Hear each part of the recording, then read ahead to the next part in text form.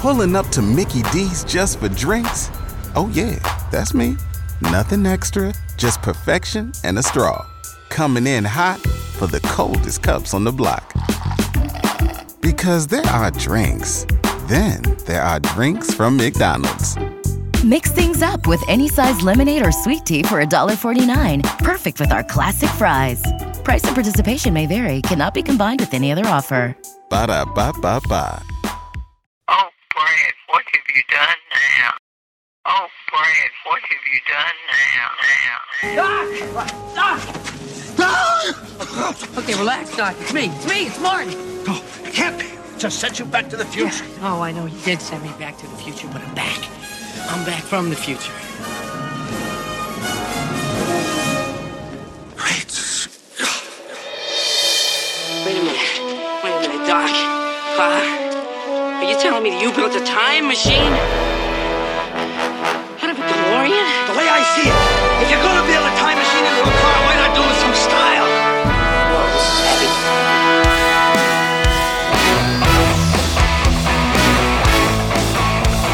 Hello, everybody, and welcome to Back to the Future, the podcast, the only podcast looking back in time at the greatest film trilogy of all time, Back to the Future.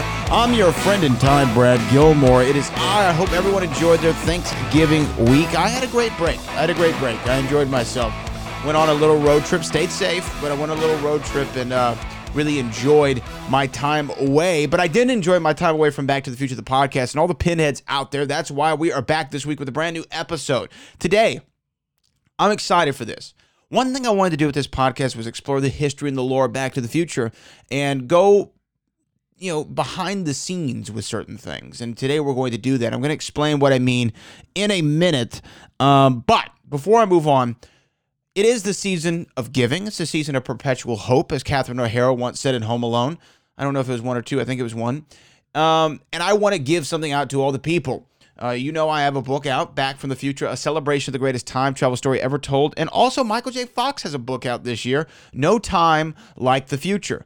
Both of these books are available right now on Amazon.com. However, right now, you can win yourself a copy of both books from your man, Brad Gilmore, your friend in time. I will autograph my book for you, and I will send you a copy of Michael J. Fox's book for free. Free 99. Doesn't cost you a thing, but only one person can win this prize, and it's going to go to the person, and I think this is within the rules, who goes over to Amazon.com, finds Back from the Future, a celebration of the greatest time travel story ever told, and leaves a review for it. You can preview it on Amazon, read through a couple pages, and then give me a review. 5 stars and a great review. You will be automatically entered to win a copy of the book autographed by your boy, and also a copy of Michael J. Fox's new book, No Time Like the Future, for absolutely free. So go do that right now on Amazon.com. I'm going to be looking for them over the next 7 days. So by this time next week, and I should have a winner that I will announce on the podcast. So please come back and listen if you are one of those few who go and do that. I hope everyone does it, and I appreciate you, and we'll get those books out to you. But today, I have Jennifer Trottieu on the podcast. Now, that name might not sound very familiar with you or to you, but she is, she's in charge over there at the Gamble House. The Gamble House is the house where Doc Brown's lived, where Doc Brown's family lived, the Brown family mansion in 1955, that beautiful, unique structure. That's where Doc Brown lived in the film Back to the Future. It's in Pasadena, California. I've gone and visited the Gamble House, and I'm sure many of you have before. So when I was there maybe 2 years ago, I said, there's a lot of history here that I'm not aware of. And when I was putting together season 7 of Back to the Future, the podcast, I decided to explore the history of some of these famous locations. We all know about the Universal Backlot and the Clock Tower and all the stuff that was filmed there. I didn't know a whole heck of a lot about the Gamble House. So I called up Jennifer. I said, hey, let's do the podcast. Let's learn all together about the cool things that the Gamble House has to offer. And I really want to encourage everybody to go over to the Gamble House's website and donate to the cause if you can, because it is an incredible piece of architecture in history, and we need to keep it alive. But without further ado, here she is right now to talk about the Gamble House, Doc Brown's house, Miss Jennifer Trottieu, on Back to the Future, the podcast.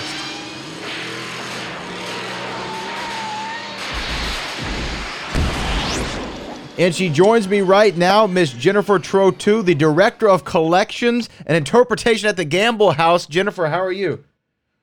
I'm great, Brad. Thank you. Thank you for doing this. I'm excited to talk to you because the Gamble House is so iconic, right? I mean, I think that anybody who's seen Back to the Future any number of times, even if you've seen it once, that house really sticks out to us. I've been privileged to actually go to the house before, even though I'm in Houston right now. Last time I was in LA, Pasadena, I made sure to stop by and at least view it from the outside. But tell us about the Gamble House, a little bit what it is and what y'all have been doing recently. Well, the Gamble House was built in 1908 as a winter home for David and Mary Gamble of Cincinnati, Ohio. That's the Gambles of the Procter & Gamble Company. And they built the house because they'd enjoyed visiting Pasadena for the winter several times and decided that they wanted to have a place to go every year. So they built the house once they'd selected a site overlooking the Arroyo Seco and the mountains and the hills and the valleys. And they chose as their architect somebody who lived around the corner, Charles Green. And he and his brother Henry Green were in business together as the architecture firm known as Green & Green. So that was the origin of the house. It was just meant to be enjoyed for several months during the winter by a family who had the right idea coming out from Cincinnati to stay in Pasadena. And okay, so tell us a little bit about the architecture of the home, because it's got such a distinctive look. As soon as you turn onto the street where the Gamble House is located, it doesn't take you very long to find it. I mean, it sticks out. What was the design idea? Do you know? Yes. So the Gamble House is considered to be one of the best examples in the country of what we call arts and crafts style architecture. And locally in California, we often speak of it as craftsman style architecture.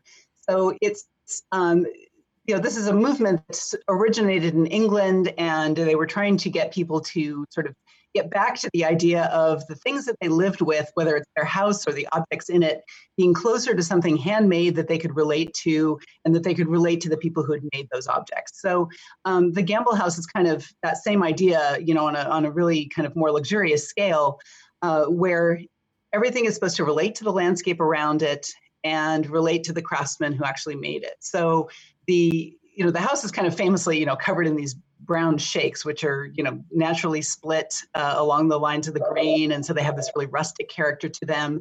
And so if you think about that landscape setting that the house had overlooking the valleys and towards the mountains, and it being just a seasonal home, you can see how it was kind of a place that was just meant to be a very comfortable and relaxed kind of getaway. And it really is full of things that were made locally, but the materials that it has are a lot of exotic hardwoods and things that came from Asia. And it really, the craftsmanship that was applied to those materials locally is what kind of where the magic is with the house. So it inside and out has, redwood and Douglas fir and teak from Burma and Santo Domingo mahogany, all these different woods from Oregon. There's Port Orford cedar in most of the upstairs. So it's this kind of symphony of all these different textures and colors and grains of wood. And that extends from the house itself into the furnishings that were designed by Green & Green for the house as well. Yeah, that's so interesting. Because it's just one of those things to where when you see it, you obviously know there was thought. There was a lot of thought put into this design and the reasons that it was there. So it does seem like a very comfortable home for Mr. and Mrs. Gamble. Up until when did the Gamble family actually live in the house? They had the house for a long time. So they moved in around Thanksgiving time in 1909. And then the first generation of the Gambles passed away in the 1920s. And then Mrs. Gamble's sister, who had always lived there with them, remained until her death. But the next generation of the family moved in. Their older son, Cecil Gamble, and his wife Louise moved into the house in the late 1940s. So a second generation then made it their home. And they lived there full time, not just in the winters. And they had it until 1966. So at that point, Cecil and Louise had passed away, and they had 6 children. And the children knew what the parents' wishes were. They knew that the house was really significant architecturally and artistically, and they wanted it to be protected. So they ended up giving the house, including the property, the house itself, and all of the furniture that was designed for it, to the city of Pasadena so that it would be protected in perpetuity. Oh man, I see it. I always love when they bequeath it to the city so that we can continue to learn about learn about the house and observe it and enjoy it. How did you start working with the Gamble House? Yeah, it really, I mean, the other smart thing that they did that I should mention is that they put the University of Southern California, USC's architecture department, kind of in charge of stewarding the house. So the city wouldn't actually have to deal with it, and the city wouldn't have to worry about the money or anything like that. So for about 54 years, we were under the direction of the USC School of Architecture. So during that time, a lot of very well-known architects came to stay in the house, to study the house. Generations and generations of students came to see it as well. And we've always had students living there. Up to today, we still have them, 2 students at a time living in the servants' quarters, so that the house is, under some kind of a protective eye all the time, which is really helpful to us too. But that relationship with the School of Architecture helped to kind of solidify the reputation of the house, among architects and design enthusiasts and all that. So today we're now newly operated by something called the Gamble House Conservancy, that was established just specifically to protect the house, and will continue to work with architecture departments of various schools of architecture around town. Oh, that's incredible. So did you come to the house as a part of, the architecture program, or how did you get your involvement with the Gamble House?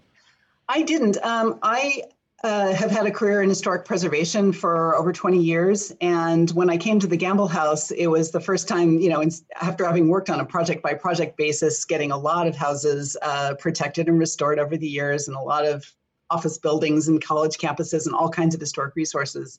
I was really lucky to be able to come to the Gamble House and just really put my heart and soul into this one place and really, get to know it as much as I could, and be really involved in the way that it's shown to the public, which is something that I'm really passionate about. What are some of the other historic homes or buildings that you've worked on? Anything that we may have heard of? Yeah, actually, here's an interesting one. The what's known as the Standard Hotel in downtown Los Angeles is a really interesting place that, it was a 1950s office building, and nobody was paying attention to that kind of property at all. And one day at our, at the office, we got a call saying, I think I'm kind of interested in that building and I want to buy it. And it's been empty for 25 years. And I said, wow, I didn't think that anybody else had noticed that building besides me. And so that was, the start of a very long project that finally ended up, it was supposed to be kind of a run-of-the-mill hotel. And then he was able to team up with a much more interesting developer. And so that building really got the kind of architectural attention that it needed, and it also made it into a really exciting place that was kind of a catalyst for fun things happening in downtown Los Angeles. So that was a terrific project to be involved in. Awesome. So I, of course, became aware of the Gamble House, like so many, from the film Back to the Future.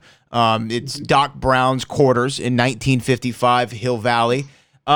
How did the filmmakers, Universal, Bob Gale, Robert Zemeckis, how did they find this house? You know what? I don't really know the answer to that question. I'm sorry. Oh, that's fine. To say. Yeah. I think there's somebody out there who knows that answer, but I don't. But it's funny because this was the only time really that the Gamble House has ever been used for production like that. So we were just really lucky that 35 years ago, somebody allowed that to happen, and then that it was a movie that just really hit a nerve with popular culture that lasted so long. But I don't really know what the origin of the relationship was. But it's it's just the exteriors that were used for the movie. And then the interiors were filmed at another Green and Green house that's not too far away. I don't, if you want to get into that. Yeah, no, tell us about that. So I always thought that because there's a famous scene in the first film where Doc's talking to Marty in front of a beautiful fireplace and mantle. So that's not at the Gamble House itself. That's right. That's actually another house called the Blacker House, which is a private residence still. And that one it's a huge house. It's like twice the size of even the Gamble House. And it's located over in the Oak Knoll neighborhood of Pasadena. And it was completed just a year before the Gamble House. So it's very similar in terms of the materials that they use and the kind of motifs and all that sort of thing. But, for the trained eye, you can see immediately, wait a minute, that's not the interior of the Gamble House. So what is it? A lot of people wondered if it was a stage set that they built. And it was not. It was actually this other house that they were able to use because it's not treated as a museum like the Gamble House is. So they were lucky to have that kind of alternate place to film. Now, they did film, as I said, the exteriors at the Gamble House, but the garage of the Gamble House that figures prominently throughout the whole thing, because it sort of survives the house even, that was, the interiors of that were actually built, those were a stage set. So that was not filmed in the interior of the Gamble House Gamble House garage. Of course, the Gamble House garage is much smaller than Doc's workshop is. Yeah, absolutely. It'd be hard to build a time machine there, I guess. But yes. So back in 2015, it's almost now 5 years ago to the day where we had the Back to the Future day, the actual day in the future. Were you at the Gamble House during that time? I was not. That was before I worked at the house. I was actually a docent at the house at the time. But the funny thing was that when the announcement came out, it was sold out just instantly. So many Back to the Future fans were right on it. And so a lot of Gamble House people were saying, well, wait a minute, why can't we come to that? This is our house, And a lot of people had to be excluded, unfortunately, because it was so popular and word got out so quickly with Back to the Future fans. And that was really a day for them. That was really a chance for us to kind of celebrate that part of the house's legacy that, certainly nobody looked forward to in 1908, but has been, something that's become so important to us since then. So that was, I've seen pictures from that day and video from that day. And I know that it was something that, we'd like to happen regularly just because it's it really kind of it reinforces people's relationship to the house and just makes it a fun place for everybody to gather. Yeah, I remember the day. Obviously, I wasn't there at the Gamble House, but I just remember seeing all those pictures and videos from that event that you all had. And it, everyone was in cosplay. There were DeLoreans going up and down the street. I mean, it really seemed like the place to be. How many Back to the Future fans do you come in contact with, or does the house come in contact with? Because I would assume that it's a regular thing that people want to come see the Gamble House because of the film. Yes, absolutely. It's very common for us to just be out in the front and sort of chat with people who've come by. And a lot of them will tell us that they're there because of Back to the Future.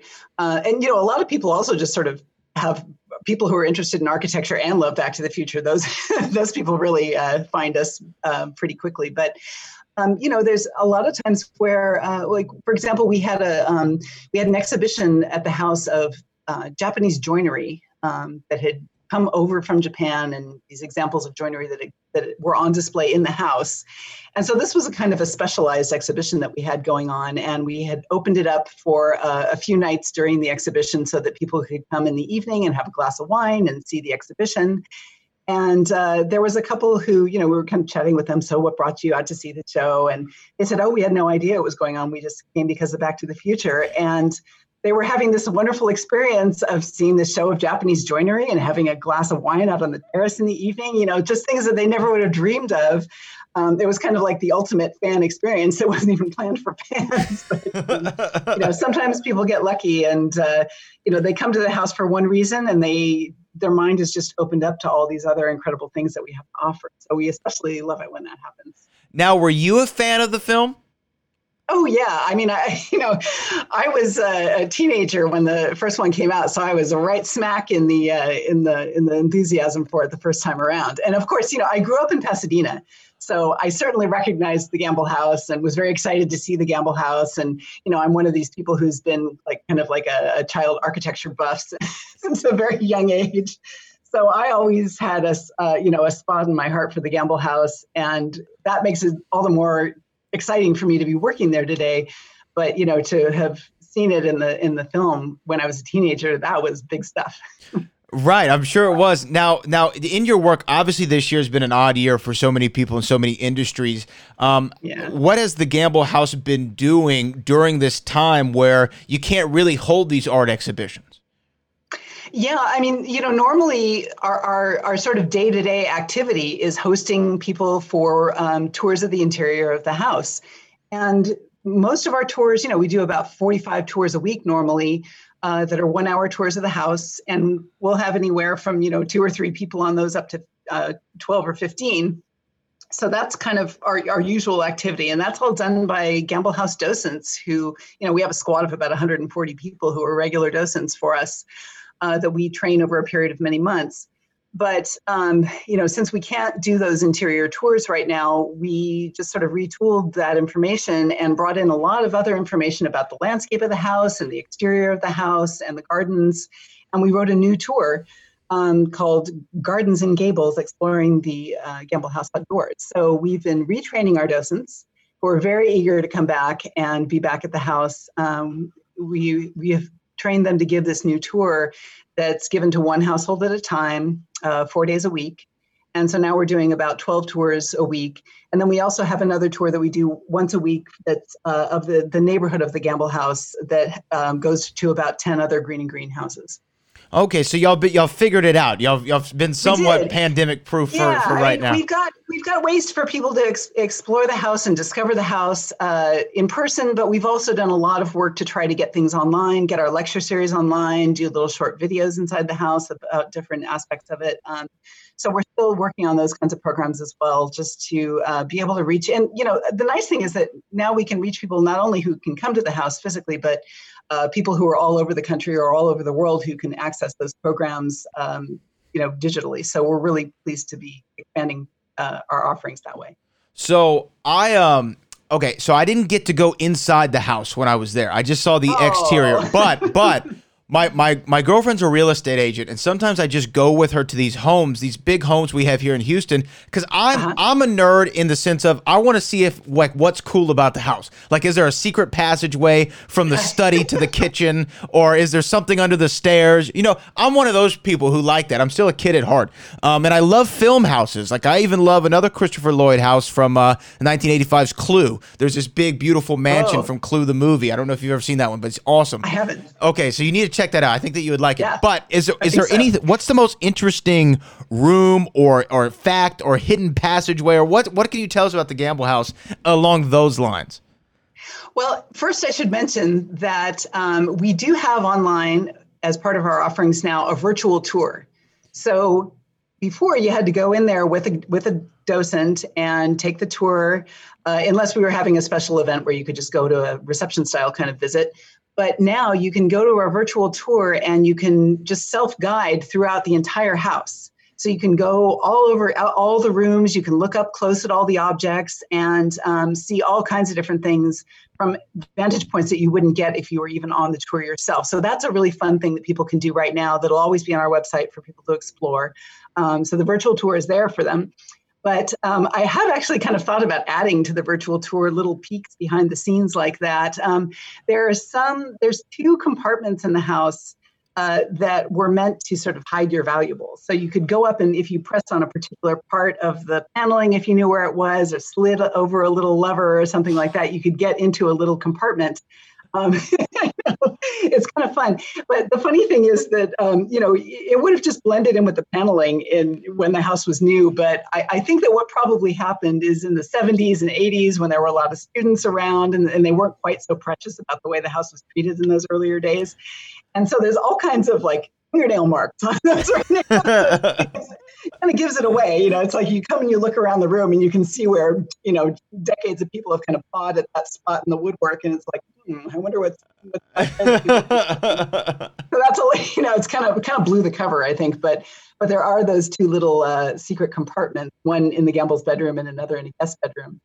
There's also a closet under the stairs that we're all very fond of that, more beautiful than any closet in your house, believe me, or my house, certainly. So you open up this beautiful teak door under the staircase, and there's board and batten paneling inside of this closet. And so that's the kind of paneling where, it's like a wide board, maybe like a foot wide, and then there's little strips of wood that kind of cover the joints between all those panels. And it looks like it's a beautiful little room in there. If you cleared out all the audio equipment and put down a little oriental rug and a little chair, and, it's got a little, a nice little light in it. So it's actually kind of a cozy little, Harry Potter should be so lucky kind of closet upstairs. Yeah, for sure. Now, okay, so you have the hidden compartments. Now, as far as what's on the interior, you said in the virtual tour you could see all kinds of little objects and whatnot. How, was the house preserved in the same way that it was left as far as what was on the interior? These are all things that the Gambles actually used themselves? Yes, absolutely. We have an almost complete, pretty much complete set of furniture that Green and Green designed for the house. So every room that you see the furniture in, that's the room that it was actually designed and made for. We also, in addition to that, we have rugs that Green and Green designed in the living room from that, were made in the Czech Republic, what's now the Czech Republic in Bohemia, for the house. We have a lot of the two generations of the Gamble family's, dishes and silverware and glasses and that kind of thing. So we have a lot of art objects that they had collected. We have things like, a beautiful Tiffany mirror with peacock feathers around the edge and a Tiffany fern bowl that they had in the house that we now have in the middle of the dining table. So there's a lot of, the Gambles were not flashy people, but they had good taste and they liked things that were well made. And so just those few little objects that they had that really made the place special, a lot of those were left with the house. So we were really fortunate to kind of inherit those from the family and have them under our care today. So there are a lot of things that we've received as later gifts. We actually have kind of a lot of Tiffany glass that's been given to us over the years. But those ones that are particularly associated with the house that we know the family used and enjoyed while they were there and that we can see in the historic photos, those are especially precious to us. Now, I only have a couple more things for you and you've been so appreciative with your time, or I appreciate your time rather, but two more things I want to ask. With all these older kind of houses, there's always stories, right? There's stories of the previous owners, and then there's stories of the previous owners maybe never really leaving the house. Has anybody there ever experienced any sort of phenomena, be it spiritual or otherwise, at the Gamble house? Yes, and I'm not sensitive to that, but people who are sensitive to that can feel that, and they usually tell us that. And the person we know is Aunt Julia, who is a woman named Julia Huggins, who was Mrs. Gamble's youngest sister. Who she was part of the family. She lived with them and helped to raise the children and all that. And she had her special bedroom and her own sleeping porch overlooking the Arroyo Seco.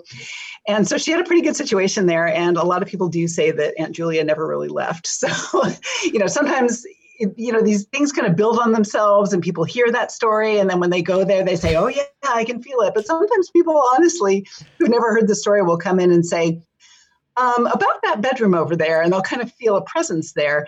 And, Aunt Julia is a lovely person. And I don't think anyone's ever felt threatened by her. But people just feel that, she's just sort of there as this kind of, a presence is really the best way to describe it, that someone who is still there kind of watching over the house and, has kind of staked out her place there. And, I know some people have felt that very strongly. Oh, that's awesome. Okay. Well, I got to definitely check that bedroom out next time I'm in Pasadena.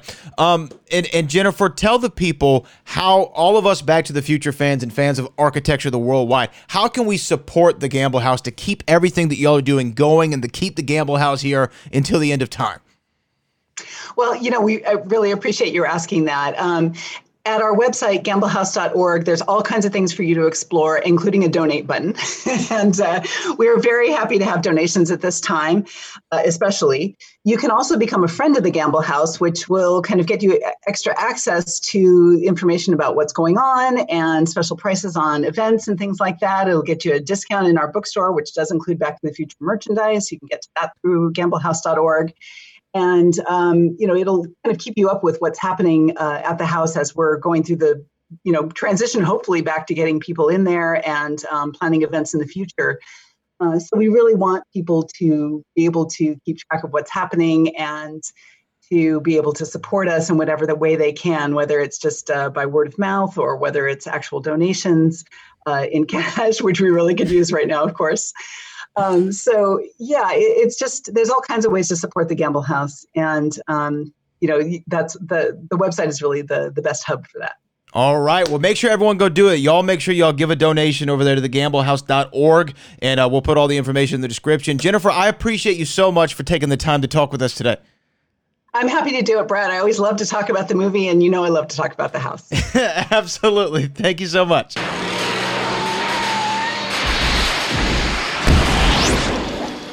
A big shout out to Miss Jennifer Trotu over there at the Gamble House. I hope you learned a little something interesting today on Back to the Future, the podcast, because that's what we're out here to do.